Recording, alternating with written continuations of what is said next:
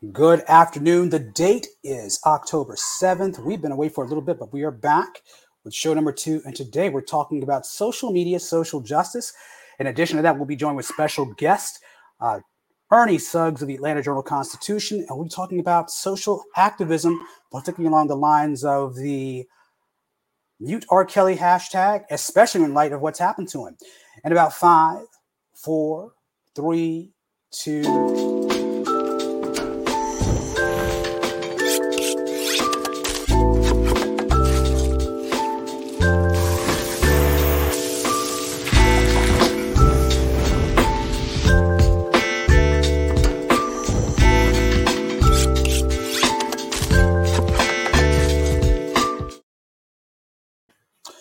Welcome back to another round of the Intellectual Soul Food Lunch Buffet. I am your sous chef and host, Dr. Russell Robinson, aka Doc Rob, and I've been joined again with our new crew and some veterans who are also returning to us.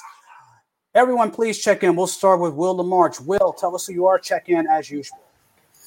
Hey, my name's Will LaMarche. I'm an English and Communications major. I'm doing pretty good. Glad you're joining us. We also have Ayani McKinney. Hi, Ayani.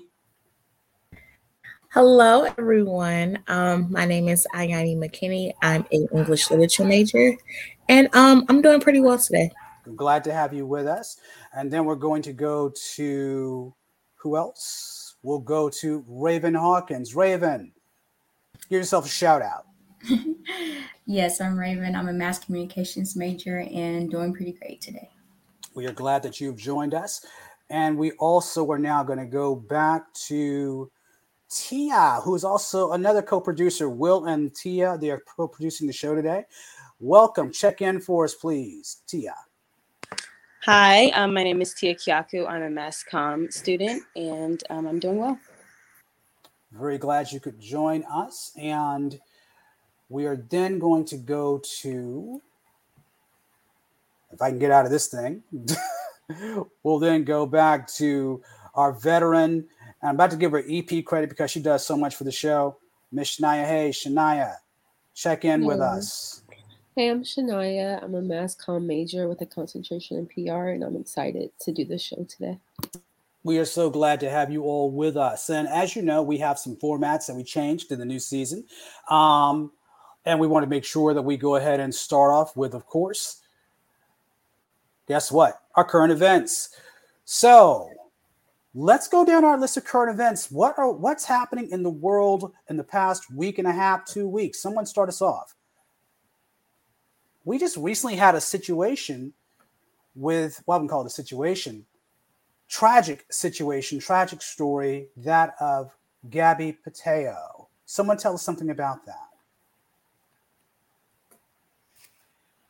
So Gabby Petito and her boyfriend were in charge of a Instagram travel blog, and they were going across the country. Gabby went missing at one point, and the boyfriend returned, and it is very strongly suspected, and I believe as of recent confirmed that he did in fact murder her, and they have found a body. Last I checked, at least they have found a body that does resemble her.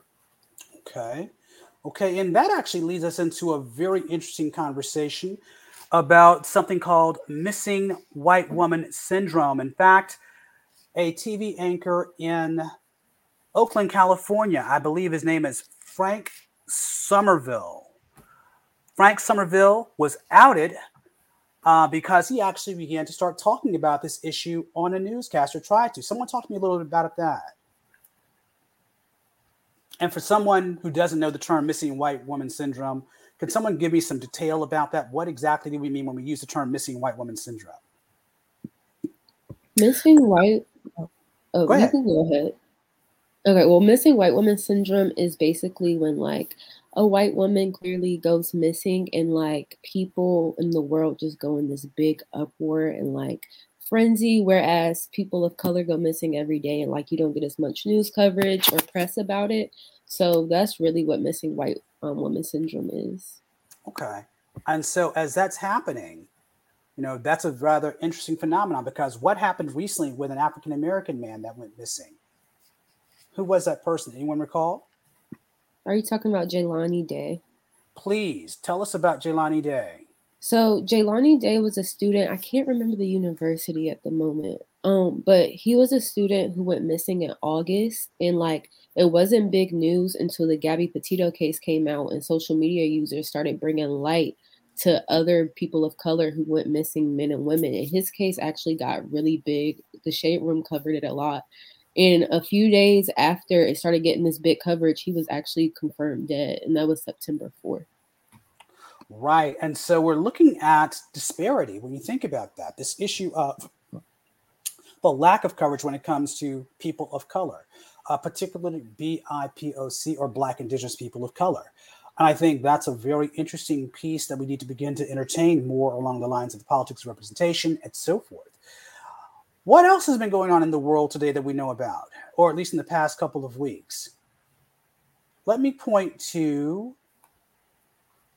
I will point to Olivia. Is she with us? No, she's not. But the issue about Haitians at the border, and there was a social media response to that. Anyone care to give me some insight on that? So, Go ahead. Based on what I've seen off of social media, a lot of people are not happy about it because of the images that's been circling around of the people at the border beating on the Haitians and things of that nature. Oh, some of these images of Haitians at the border, what do they look like? Let's see if we can pull up an image of that. Haitians at the Texas border, they've been rather controversial, especially this video that we see here. Let me point to that.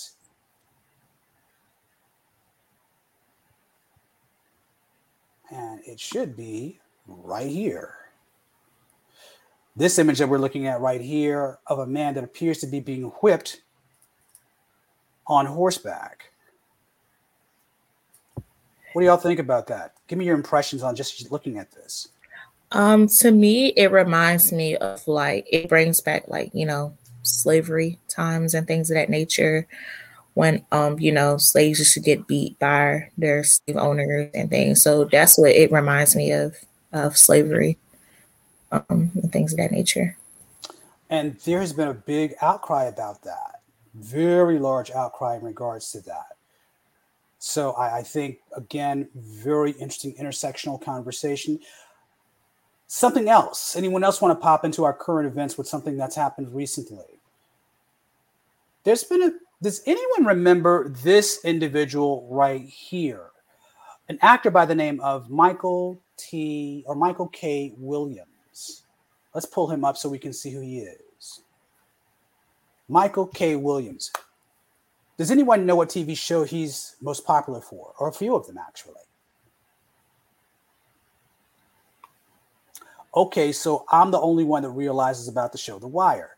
Homework assignment. If you have not had an opportunity, please do yourself a favor. Go watch The Wire. It is a tragedy that he passed away, and to me, it is an injustice. But he was never really recognized for his work on that show.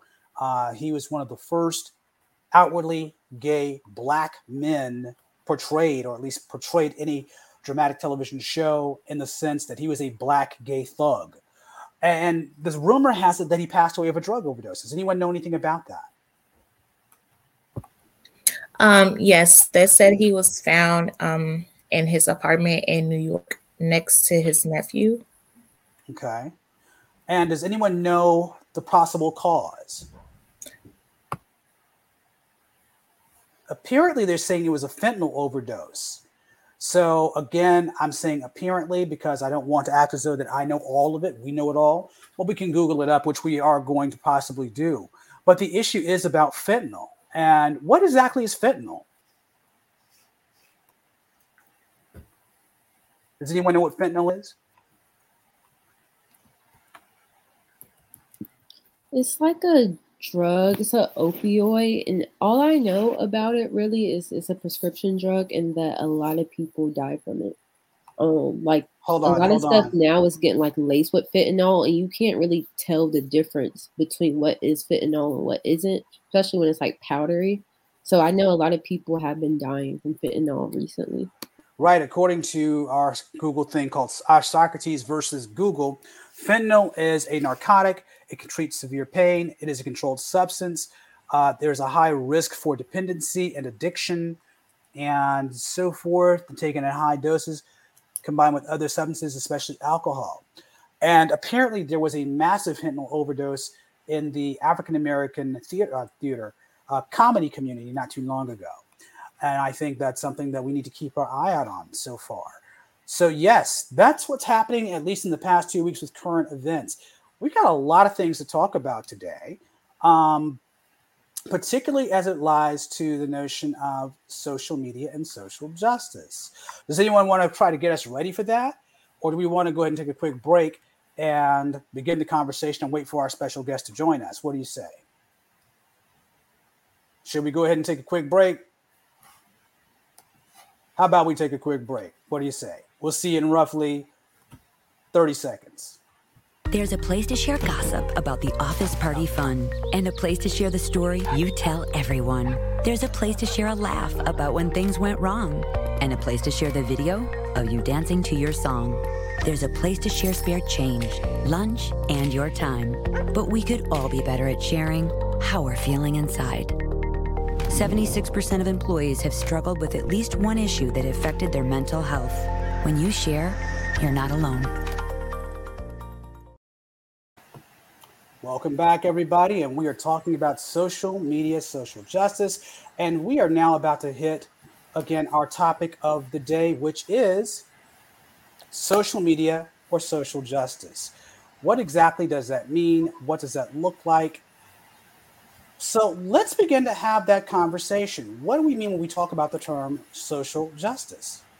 Anyone want to take a crack at that?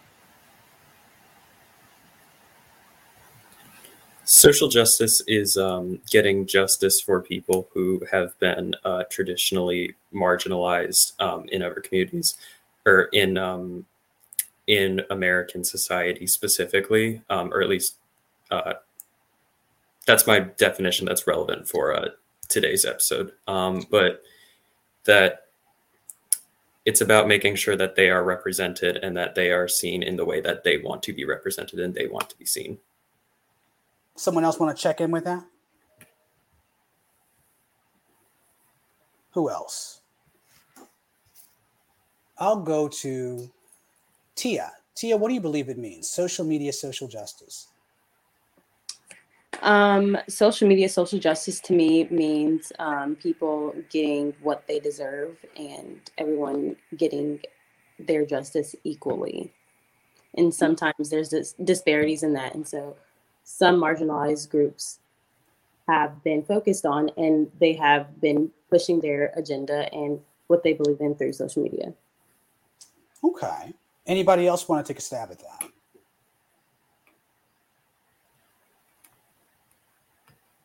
Shania. To me, social justice is just, I believe, what society would deem as justice in different aspects of society. So this could be like housing or schools or X, Y, and Z. But yeah, I believe it's just what society sees as justice. Okay. Anyone else before we move into our points of discussion? Ayani, Raven, what does social media and social justice mean to you?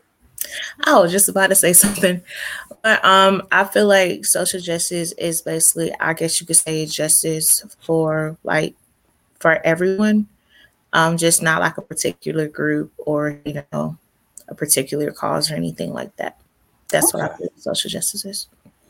We have a question that comes to us from Jarahawa Hayes, and she talks about something that just recently happened, which kind of ties in line with social justice movements via the social media. Recently, she talks about someone defaced a George Floyd statue. How do you all feel about the defacing of the George Floyd statue that happened a few days after the unveiling? Good question. Does anyone want to talk about that or tackle that? Yes. Me personally, I feel very disgusted. My heart goes out to his family because I feel like that was really messed up of whoever decided to deface the statue. So I'm really disgusted, and I'm just really confused on like why and what was the reasoning behind defacing the statue. Okay. Anyone else? I definitely agree, especially the part about the family. I think George Floyd definitely died a martyr, and just he's the face of this like big social media, social justice stuff that happened in 2020. So he gets a lot of the fall for like the ignorant, racist people in this world, and it sucks because his family has to deal with that, and to them, he just their son or their dad or uncle who died. So it's kind of sad to see how people will disrespect someone in that way. So let's try to go ahead and give, I guess, a quick timeline of social media and how it kind of intersected with social justice. And even the impact of social media and how it was able to have an impact even on politics as a whole. We talked about this earlier. Someone give me an example of how the internet, social media played a role in the election of Barack Obama as president. Anyone want to take a stab at that?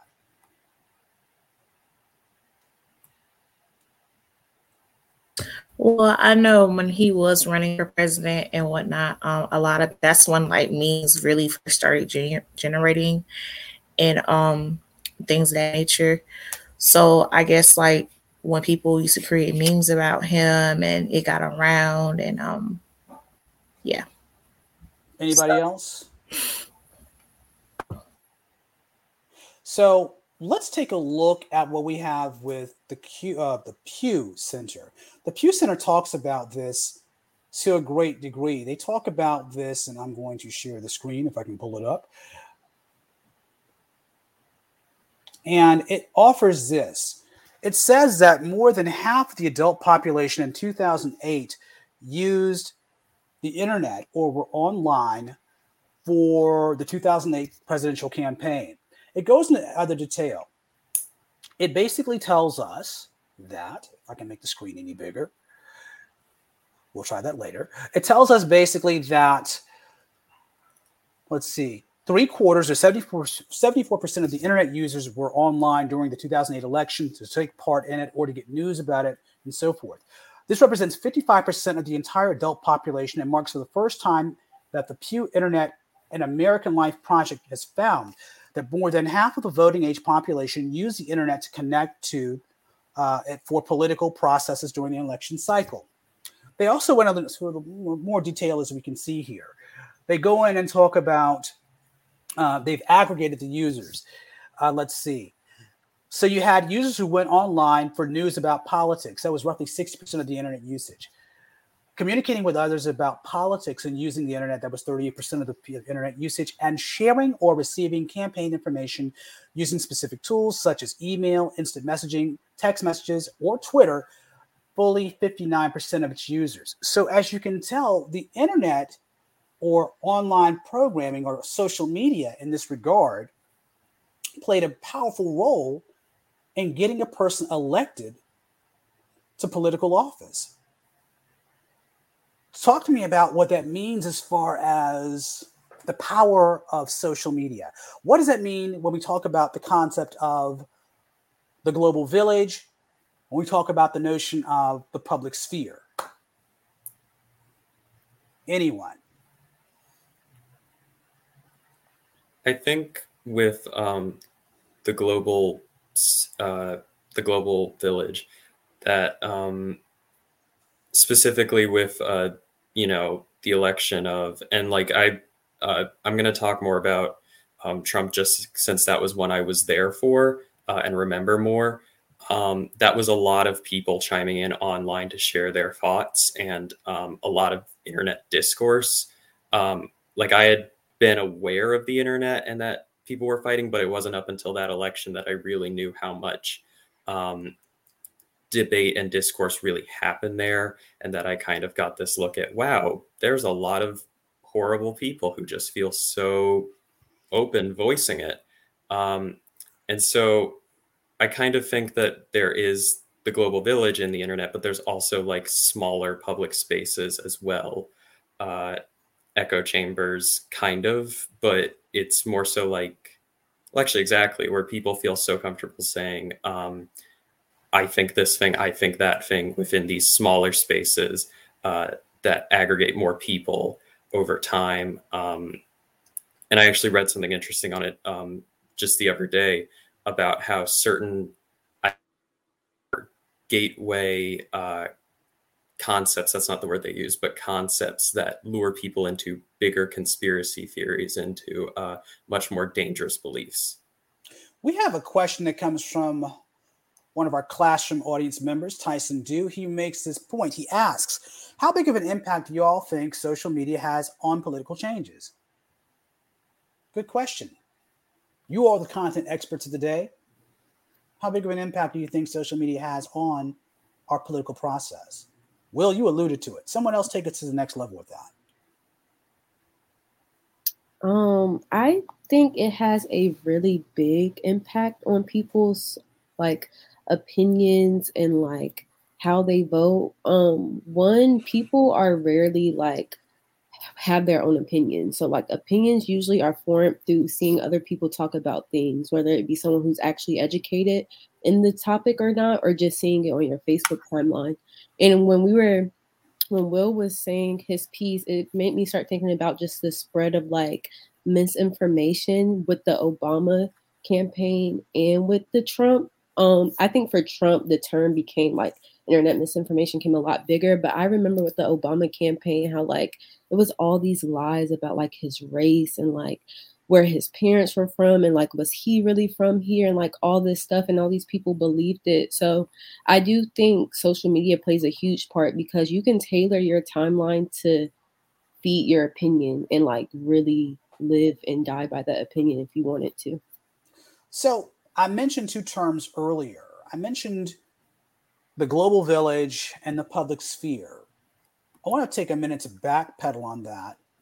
And I want us to go back and try to unpack what those terms are, because I think those are important as we begin to go deeper inside of this conversation about the social media, social justice connection. Who here recalls what do we mean and who talked about it? And I'll help you. His name is Marshall McLuhan. What did Marshall McLuhan talk about with the notion of the global village? Raven.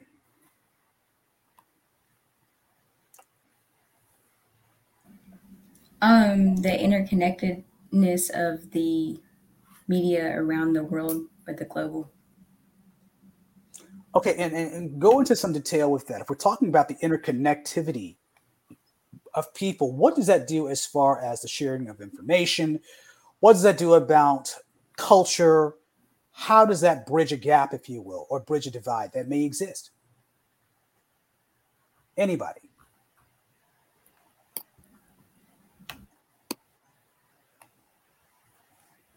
Tia? It makes people's opinions in that bridge a lot less, like a lot more accessible. That's what like technology does and social media. Right. And so if we think about the communications platforms of the day, what did it used to look like? Being that I'm the person with the gray hair in the room, I can probably talk to you a little bit about that, provided we get Brother Suggs in here any minute, or Mr. Suggs, professional Suggs. We're not fraternity brothers. He's an Alpha, I'm a Kappa. That's another story. But the main thing here is that in the time before time, how do we communicate? What was it like? Did we communicate using social media? No. We communicated using electromagnetic spectrum. In many cases, we would go ahead and put in the airwaves. We'd use satellites. We'd also use wires, telephone wires. We would use cable lines and so forth. Now, with the advent of the telecommunications or telephony boom, if you will, of the mid-90s, things changed dramatically. And you began to see the upsurge of internet service providers. You began to see the upsurge of digital subscriber lines, or DSL, broadband. And as that happened, we were able then to communicate much more effectively, more efficiently, and so forth. Enter Web 2.0 technology. Web 2.0 technology, what does that mean? And that means your things like what we're doing here now, running a show basically from our homes. It means we can go ahead and take video and put it out there in the internet or the social sphere or the public sphere that Hammerbaz talks about. and or it means that we can also share culture. So what do you think we mean now when we talk about social justice? What is justice? What is social justice? And how does that tie into some things that have happened recently? Will, and I think Tia and even Iani, you all mentioned George Floyd. Talk to me about hypothetical. What does social justice mean first? And how did social media impact social justice? Anyone?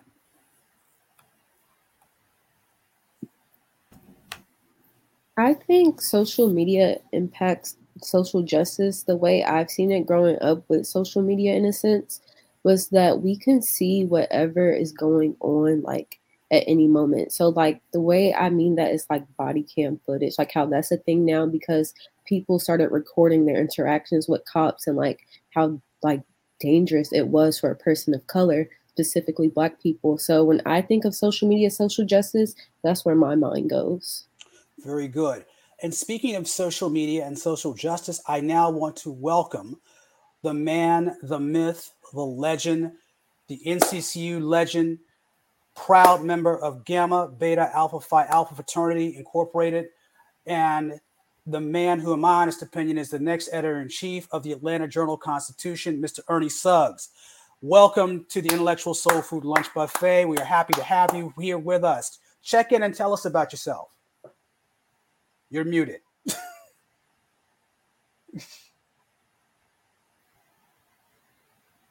You're still muted. Can we hear you?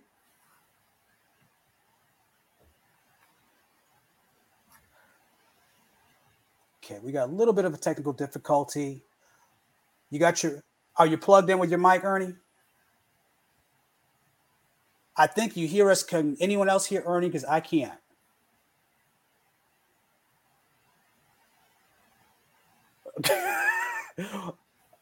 What is the platform you're using? We're going to give him some time to go ahead and work that out. But Ernie, I'll fill you in the conversation. Hopefully you can join in. I'll let people know why we have Ernie with us today. Ernie is not only an alum of NCCU, but he also... Okay, thank you. Woo! Had a brother scared. Yeah, all that stuff you said about me, now you like I can't even log on. So we are happy to have you with us.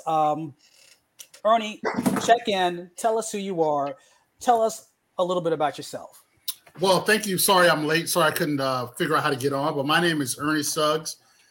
I'm a reporter for the Atlanta Journal-Constitution. I've been here for 24 years now. I am a proud graduate of North Carolina Central University, having graduated in 1990, the class of 1990. As you mentioned, I'm a member of Gamma Beta, Spring 89. I'm from Rocky Mount, North Carolina. I was born in Brooklyn. So I was born in Brooklyn and went to high school in North Carolina. Then after I graduated, I kind of floated around different places. I went back to New York City to work. Came back to Durham to work at the Herald Sun. I moved here to work. I took a break from here to go to Cambridge, to go to Harvard. And now I'm back. So now I'm back here and I'm working from home, as you can see. And life is pretty good. Life is good. Well, we are so happy that you have taken time out of your busy schedule to talk with us. I appreciate you inviting me. Yes. So these are my students. Some of them, I have other students who are in the background, and please feel free to ask Ernie questions along the way. But you're also a guest here, so we get to ask you some very important questions in regards to what we're talking about. So we're talking about social media and social justice. Talk to us about it from the inside. You had the opportunity to actually see a social justice movement born from the ground up. And that was the Mute R. Kelly movement. Tell us something about that. Yeah, well, R. Kelly used to live here. That's kind of tangential to this whole story. You all know the story of R. Kelly. Some of you guys are probably too young, but Dr. Rob and I, for as long as we've been adults, R. Kelly has been kind of in the musical zeitgeist. And he's always been kind of that kind of musical Pied Piper, if you will, who has had this reputation of attracting young women and abusing young women. So this trial that has happened has been a long time coming. These are, if you watch the Boondocks, There was an episode of the Boondocks 15 years ago that talked about this.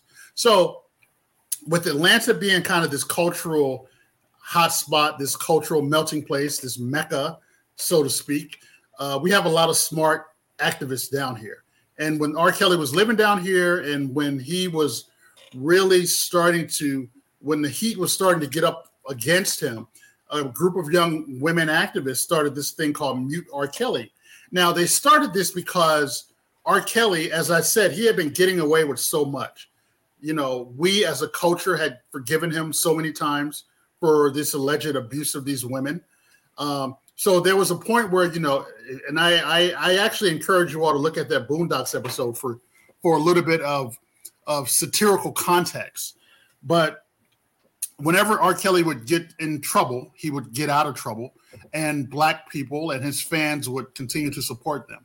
So these two women who started Mute R. Kelly was like, look, we need to really take a look at ourselves as a Black community. And we also need to hold radio stations and concert venues and streaming services accountable for promoting this man who has been alleged to have done all these horrible things to young Black women. And the argument also is that if these were white women, if these were white girls, would he have the same grace, particularly amongst the Black community?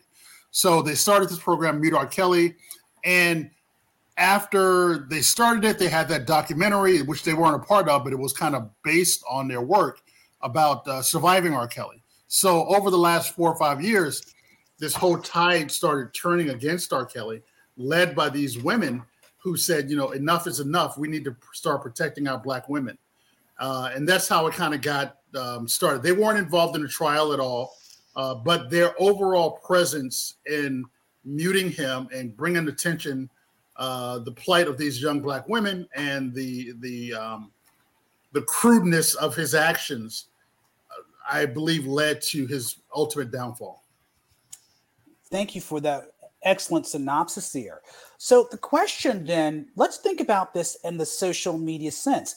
How were they able to really get the traction in the Twitter sphere with Black Twitter and others to really bring a lot of overdue attention to the situation? What do you think about that? Well, that's the thing. They leverage their contacts, and they leverage social media. This is not, Atlanta is the birthplace of the civil rights movement. And what they mean by that is that because we had all these intellectual minds here who were able to mobilize people all over the country during the civil rights movement, and in Birmingham and Little Rock and Jacksonville and Raleigh and Durham and Greensboro, they were able to mobilize these people. But it was always about word of mouth, and it was by marching. Now things are different. Now you have social media. The Black Lives Matter movement is largely a social media driven movement. Last year after the George Floyd killings and after Rayshard Brooks was killed here in Atlanta, we had an example. This is kind of going off a little bit, but an example, Atlanta was one of those cities that burned after the George Floyd, not the verdict, but after George Floyd was killed. Right after George Floyd was killed, a man named Rayshard Brooks was killed here in Atlanta. The city basically literally caught on fire. Kids were all over the town, tearing up downtown and setting police cars on fire. All of that was organized within a day after George Floyd's death, within a day on social media. So it's not like they're putting ads in the newspaper. It's not like they're, getting out on a corner and with a bullhorn and saying, hey, we're going to march and we're going to put out flyers. It's all done now on social media. So by that same token, these women who did the Mute R. Kelly thing, their main vehicle for communicating was through social media. And, that's where it is now. That's where it is now. People aren't buying ads. They're not dependent upon newspapers. We wrote stories about it, but they didn't need us. Technically, they didn't need us to write stories because they have their own bully pulpit. They have their own mechanism of getting the word out, and it's very efficient. Very good. All right, class. So, you have the expert with you, a journalism expert.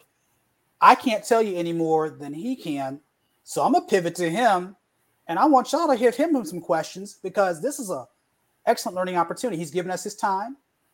Let's use it.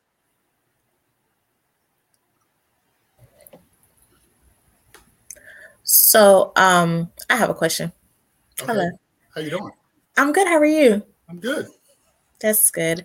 So, during the first like R. Kelly trial, like, how did this like affect you, affect your business, or anything like that? Like, how did that affect you? How did it affect me personally or professionally? I'm sorry. Well, professionally, like, did you notice that more people were like, tuning in to see if you guys were getting more updates about it, or yeah? Well, I mean, R. Kelly is a major. He's a major figure culturally, for good or for bad. So, and we cover culture here in Atlanta. Atlanta is, we have a huge hip hop scene. We have a huge soul scene. We just had a huge concert last week with Gladys Knight and Patti LaBelle. Gladys Knight, obviously, being from Atlanta. So we have a deep, long tradition of music and culture here. So when, R. Kelly first went on trial, I wrote a column, and I can send that column that questioned us as Black people as to why we still listen to R. Kelly. And, I got to be honest with you, I was never a huge fan of R. Kelly, but, I appreciate his music. But I took his music off of my iPod because I felt that this guy, and it's always guilty, innocent until proven guilty. But all of the evidence, the marriage to Aaliyah, the 15-year-old Aaliyah, all of the stuff that had been coming up over the last 20 years, that I finally decided I'm not going to listen to him anymore. So I wrote a column that said that, and it questioned our Black people about why are we still listening to this guy? Why are we making excuses for him? Why are people posting memes of Jerry Lee Lewis, who married his 13-year-old cousin? Now, Jerry Lee Lewis married his 13-year-old cousin, which is bad, but you get these memes that suggest that, oh, Jerry Lee Lewis did it, therefore R. Kelly did it, and he should be fine with it, or we should be fine with R. Kelly doing it because Jerry Lee Lewis did it. But that's not to me a fair equivalency because they both committed crimes.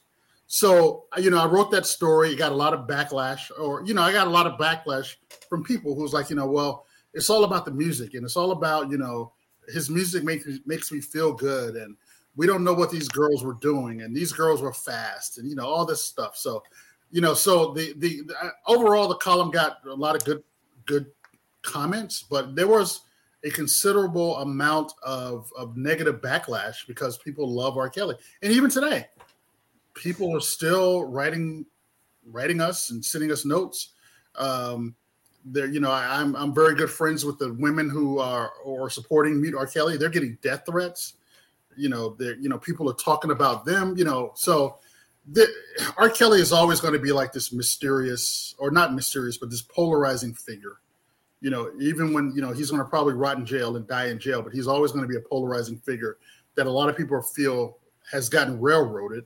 Although if you followed that trial, and again, I'm not judging it, but if you followed that trial every day like I did, nothing good was coming out of what he was doing to those girls. Everything that he was doing to those girls is stuff that all of us would kill a man if he did that to our sister or mother or daughter. So that's it. Yeah. So let me raise this question because I think this is I think the timeliness of this is relevant. And hint, next time we come out, folks, we're going to be talking about Dave Chappelle. So you need to watch the Dave Chappelle comedy special because I think we're talking about canceling as well. Mm-hmm. So the reality here, when we think about the Me Too movement, the hashtag of it, that literally was a watershed moment. Do you think that with R. Kelly, Bill Cosby, and others, do you think they were kind of like caught in the watershed of that? Because I think a large part of that comes out from, this is just me, you had a person who talked about groping a woman who was running for president of the United States, and he never got held accountable for that. But then suddenly you saw this whole piece of social hashtag activism, Me Too movement, and I agree. The things that R. Kelly has been found guilty of are the things that would wind me. So I will catch a couple of cases for that myself.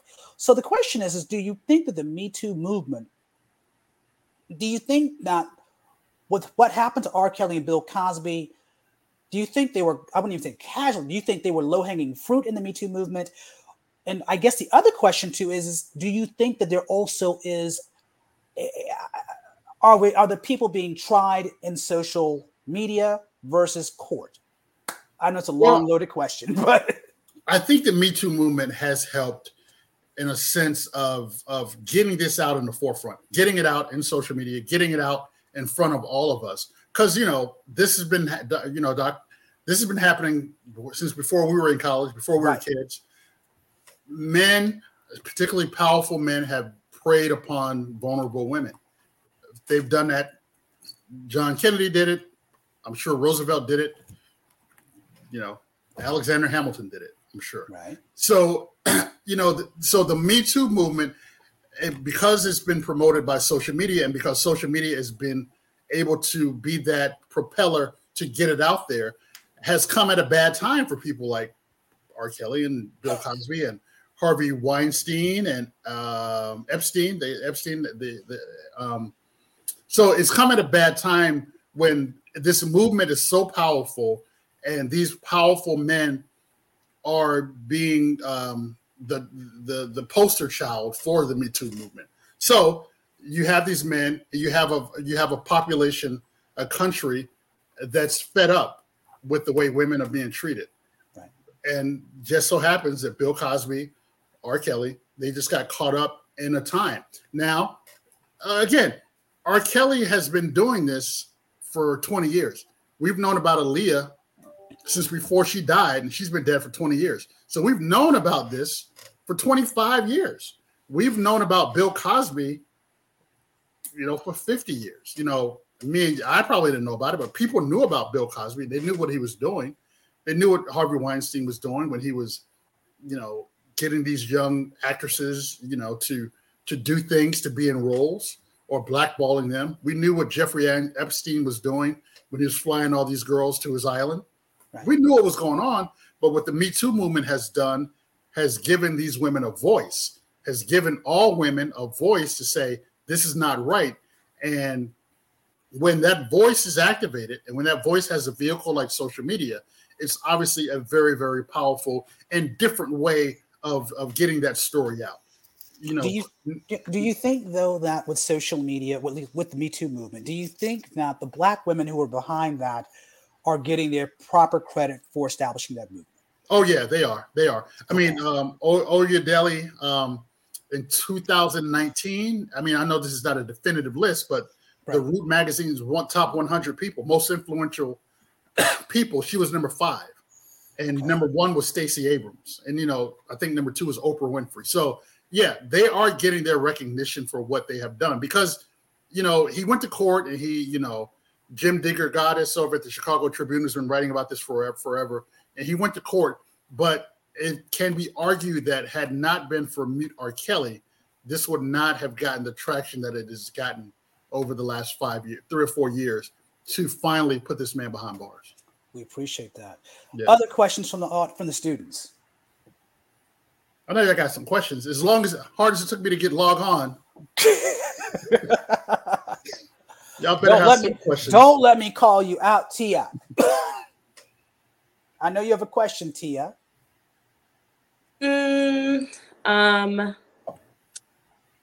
Let's see. So when it comes to, like, you were talking about how you think that Black women got the same, like, justice. I know that, like, when it was started by a Black woman, and then it gained traction after a white woman spoke about #MeToo. But how do you account for, like, the disparities that comes into social media when it comes to social justice? What do you mean disparities? Like, well, when it comes to social media, certain agendas are pushed more on certain platforms, and sometimes some creators and some activists who start certain things don't necessarily get the justice or get the recognition initially that they deserve. Yeah. So, like, how do you? That's one of those things where people's work has always been taken for granted, and we have to be careful as to how we present our work so that we can preserve our work. I think one of the examples you're talking about is how, like, and I think it was Atlanta. Everything germinates from Atlanta. But a young girl who was like this had this TikTok dance.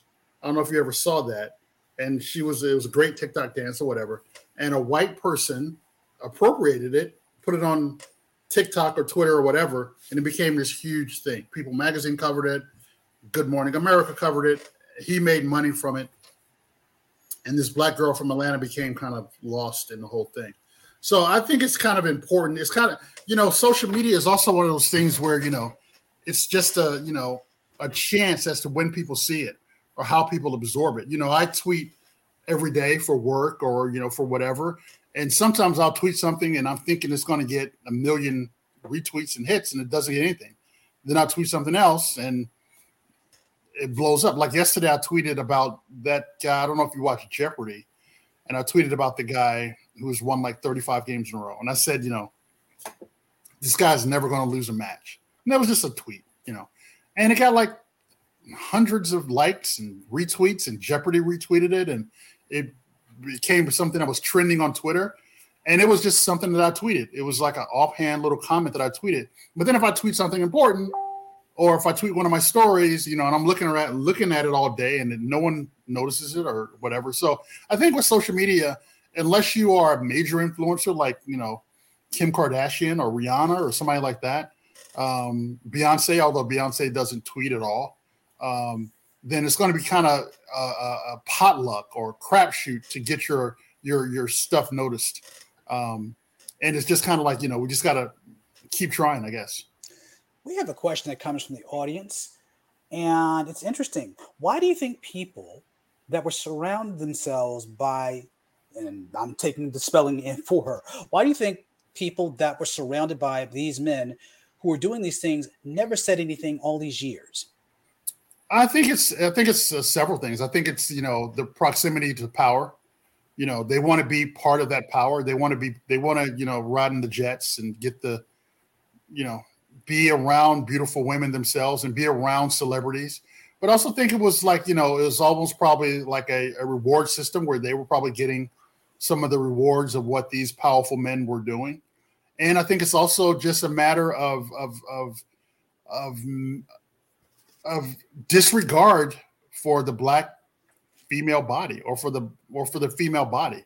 When you disregard somebody, if you're hanging around R. Kelly, for one, and I'll just use R. Kelly as an example because we have several men like this. But if you're hanging around R. Kelly and he's doing these things that he's doing and you're seeing this every day, and again, I encourage you all to kind of read some of the correspondence surrounding the trial to see some of the just despicable things that he was doing to these women and boys and men. And if you're still hanging around this guy and knowing that he's doing this stuff, then there's something wrong with you also. And you're very complicit. So if you're complicit and you're staying with this guy while he's doing this stuff, then you want to be around him and you're not going to tell, you're not going to give up your gravy train because, you're getting money, you're getting to travel the world, you're getting to be with these girls as well. So, it's your friend, it's like, I hate to put it this way, but it's like, what would you do? If you were hanging out with these guys, these were your friend, this is R. Kelly's your friend and he's doing this stuff and, we disassociate myself immediately. I mean, that's just me. I think we all would, but I think a lot of people, a lot of these people are hangers-ons, they don't have much going for them. So where are they going? They're going to go back to school. They're going to go back to college. They're going to go back to IBM where they work, or they're going to stick around and say yes to R. Kelly and get paid $2,000 a week just to say yes to R. Kelly. So, that's a hard choice. Yeah. Last couple of questions for you, because I have one that I want to raise to you, but then I'll go to the last ones for the students as well. But this is a question I want to raise.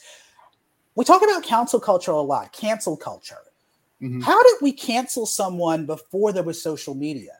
Because there were people who did some things that were just far out there. How do we cancel them before we would say we're going to cancel you in a hashtag? That's a great question. I'm trying to think of somebody who we perhaps canceled before social media. Maybe Michael Jackson. Michael Jackson a little bit, maybe like Pee Wee Herman. I don't know if any of you all know Pee Wee Herman. Pee Wee Herman. We canceled Pee Wee. Well, we did cancel Pee Wee, actually. Yeah, remember that. You remember that. Yeah, look up Pee Wee Herman. So I think that Pee Wee Herman was somebody that we canceled before cancel culture became something. And I think it was just different forms. I think we all take different forms. Like now, how do we ever get from point A to point B while you and I were in college without a GPS? So I think that, we always find ways to do things that as we adapt to whatever our environment tells us to adapt to. I don't know how we canceled people. I don't know. Maybe we didn't buy their records, or maybe they weren't being given the opportunities to make records or make movies. But we tried to cancel Mike Tyson when he had to go down for his sexual indiscretions. We tried to, but Mike made a comeback. Yeah, Michael Jackson made a comeback. Yeah. I think that R. Kelly may come back. So I think cancel if they get a recording studio in prison now. Yeah.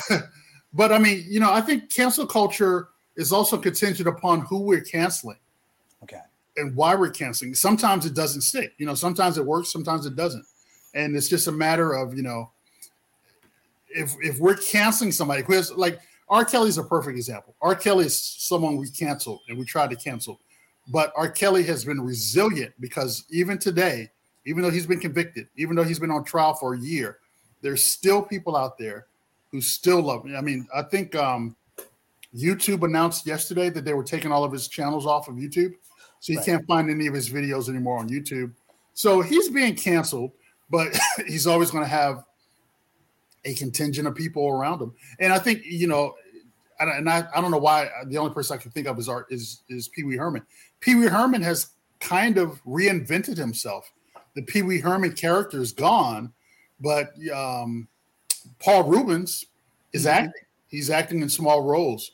He's not this mega star he was in the 1980s, but he's cutting a living as an actor, Right. I think another one I would say with George Michaels, we tried to cancel him too from Wham. So last questions before we let Mr. Suggs go, because he has to write some stuff. Hopefully he'll pub us up in his next article. But any questions you all have for him, because I don't want to take up all of the man's time. He's got a lot of stuff to do. No, go ahead. Whatever you got. How much of the activism in the Me Too movement do you think was just performative? Like it just stayed on social media and people didn't do anything actionable with it? No, that's a great question. I think a lot of stuff on social media is performative. And I think a lot of stuff, people, social media, as you saw earlier this week, is addictive. Whether or not, Facebook is manipulating what we see or Facebook is gone. We saw the results of that this week when Facebook and Instagram left, how people were kind of, unnerved by that. So I think a lot of what we see is performative. A lot of times that people who start these movements and people who keep these movements going are doing it for reasons to keep themselves relevant, to make money. The Black Lives Matter movement, you've seen all these articles this summer about, the legitimacy of that organization as an organization, not as a concept. So some of it is performative, but I think that when you really get down to the deepness of them, whether it's Black Lives Matter or Me Too or Meet R. Kelly, there is some genuine interest and genuine concern about what the situation is to change things. And I think for the most part, they have been good for the culture, good for the zeitgeist, good for the country. We need them.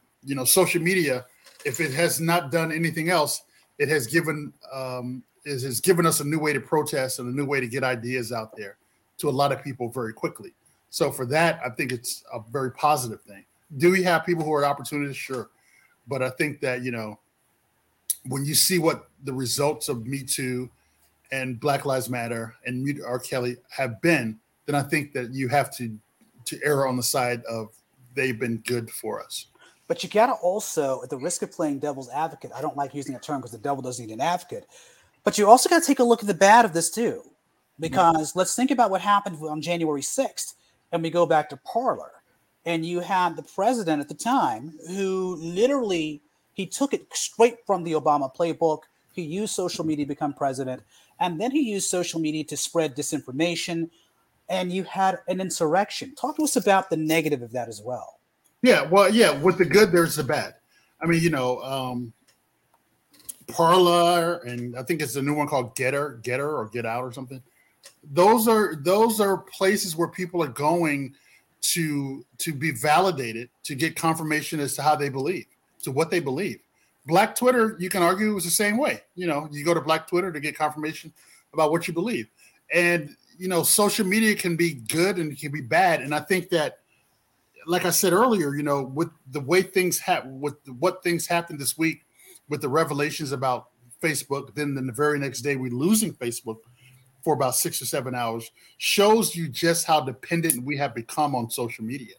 And, I was talking to, I don't know if you all know Nicole Hannah-Jones. She's a good friend of mine, and she's been off of Facebook for about 4 years. And she and I were talking this week. We talk a lot. She and I were talking this week, and she said that for the first 4 days that she got off of Facebook, the anxiety was at an all-time high. But after that first week, she doesn't even miss it. It's like there's been this whole big boulder lifted off of her shoulder because she doesn't have to deal with that anymore. And she's still on Twitter, which is just as toxic as Facebook. But, this is a person who is a very, she's very well known. She's very, controversial. And she just decided, for my self-interest and for my mental health, I'm going to get off of Facebook, despite the fact that, I got a lot of friends and my family communicated with me on it. I'm just going to get off of it. And she said she has not looked back after those first 4 days. So I think that social media can be good and it can be bad, obviously. And people who are going to use Parler, people who are going to gather around these, these black sites that, no one knows about but them, and gather information and spread misinformation. Because that's, being a newspaper reporter covering race and politics, I get it every day. Right. I get emails every day. I get tweets every day about, the election was stolen. And people really believe that the election was stolen. People really believe that, votes were miscounted and Russian bots or Chinese bots came in here and changed all these votes for Joe Biden and didn't change the votes for all the other Republicans in all these other states who won. So I still don't kind of get that. So, people are going to believe what they want to believe. That's kind of the problem with social media. But that was probably, again, you asked a question about how did we cancel people before cancel culture. I'm sure that before social media, people still believed what they wanted to believe and went to sources that they knew would align with their understanding of life to get validation and confirmation. Do you think we become less critical as a society because of social media? No, I don't think we become less critical. I think we become less tolerant because of social media. We become more apt to hide behind social media, hide behind keyboards to, say things that we wouldn't normally say. I mean, you wouldn't believe the things that I get called and said to, which is just amazing. So I think that, and I think, a lot of people said, Donald Trump showed America who we really are because he brought out, he made it common for people to say and do whatever they wanted to say and do, which, right. I don't know if that's good or bad, but he made it a norm. He normalized it. And, you can walk down the street now. I live in Cobb County, which used to be a red county. Now it's blue, kind of purple. But yeah, I mean, when I first moved here, we don't see it anymore. But when I first moved here, Confederate flags all over the place. There was a used car lot not too far from my house. It's a used car lot, so all the cars are pieces of crap. But ringed around the whole lot were Confederate flags. Confederate flags, rung the whole lot. This is right here in Cobb County a couple of years ago. So, I can still drive around my neighborhood and see Trump signs. I can still see Confederate signs. I can still see "Don't tread on me" signs in people's yards. So, you know, and no one has ever said anything to me or bothered me or anything like that. And I have great neighbors, but, you know, I know it's out here, and I know that people are not afraid to show that it's out here, whereas opposed maybe 10 years ago, they would have probably been afraid to show it. Yeah. Ernie, we are now at that magic point of the time where we have actually had a highly engaging conversation. We want to thank you so much for joining us. All right, Students, thank you all for being with us too. We want to thank you all for, of course, joining us at the Intellectual Soul Food Lunch Buffet. And again, we will see you next week. And until then, be safe, be well. And I put that R. Kelly column that I wrote in the comments. You did? Oh, wonderful. Perfect. All right, everybody, we're signing off. Look for us at Spotify and everything else. Take care. Be safe, be well. Bye-bye.